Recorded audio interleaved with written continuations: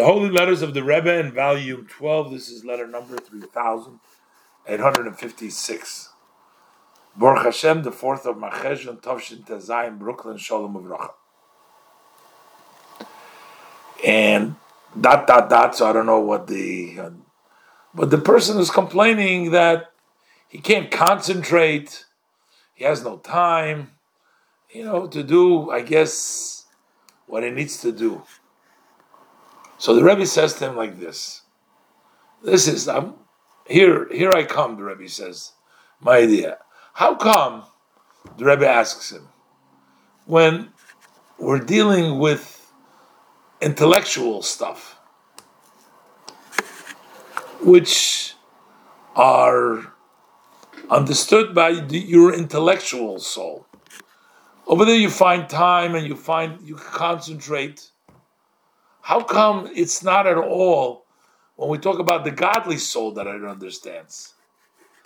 Over there's no time, there's no concentration, all kinds of excuses. The Rebbe says, no need to prolong this, but the Rebbe doesn't buy into that you don't have time or you can't concentrate on learning or on whatever the godly thing that was there. I mean, you're able to concentrate and find the time for other stuff, for other intellectual stuff. You should find stuff for Torah as well. And then he writes, another thing is that amongst the Hasidim, there was a lot of lack of peace. There's discord, there is differences of opinion, people don't get along. So he writes to the Rebbe that the reason is because he suggests to the Rebbe to put somebody in the head, in charge, someone who everybody would respect. By the way, go find somebody like that. But he says he's giving the Rebbe that it would really change the situation for the good if you can find a person that everybody can agree to, versus having all these discord and differences of opinion. So the Rebbe basically says this is an excuse. And the Rebbe brings down that the whole idea to say, now it's not working because there's not the right person over there in the top, or if it was different, it would be altogether different. That whole attitude, had it been different, then everything would have been. The Rebbe says this whole thing, had it been different, is not a Torah approach. Because each one has their mission, their service, what they need to do in the time that is befitting for them, in matters would fit them. Each one has their... Matter of fact, the Rebbe says this is a very explicit verse in Koheles 3:1. Over there it says basically God made everything in the right time, and everything is, and this is part, the Rebbe says, of our belief. We believe that everything is by divine providence. This is one of the principles of belief. So if you're in a certain place or you have a certain job, we believe that has been by divine. That's divinely instituted. Hashem wants it. And we also know, as the Talmud says, according to the camel is the load, which means a camel that is not strong, you don't load it with more than it can carry. Meaning a person who has a load, who has a job, means that he has the capabilities, he has the koach to carry the load. And as Chassidus explains it, and it's also understood logically, that a person would not create a machine, expect the machine to do more than you put into the machine. Hashem would not create a human being and expect from them to do more than they can deliver. So the Rebbe says we have been given the powers to fulfill this service.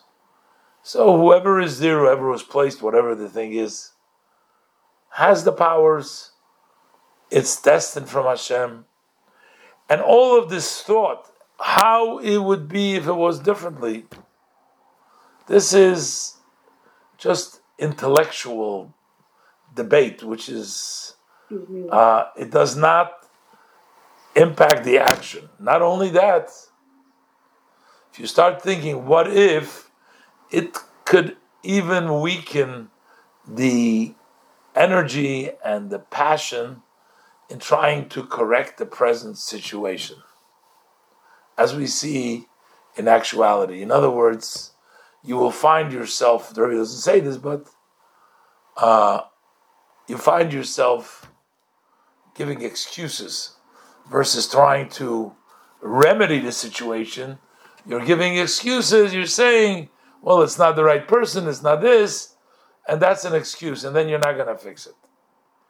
And the Rebbe says it is very clear. You see this. You see people who find reasons and they say it had been different. It would have been different. All what it does, it weakens their resolve, and then impacts they do less. And the Rebbe says it's very clear. It's very clear, even in the present condition. It is the choice of each one who have a connection to fulfill what the Pasuk says. Look, I've given before you, the Pasuk says, life and death, good and evil. Choose life. The Rebbe says basically, you can choose to criticize, you can choose to give excuses, you can choose to say, well, we can't work with this person, or you can choose to do the right thing.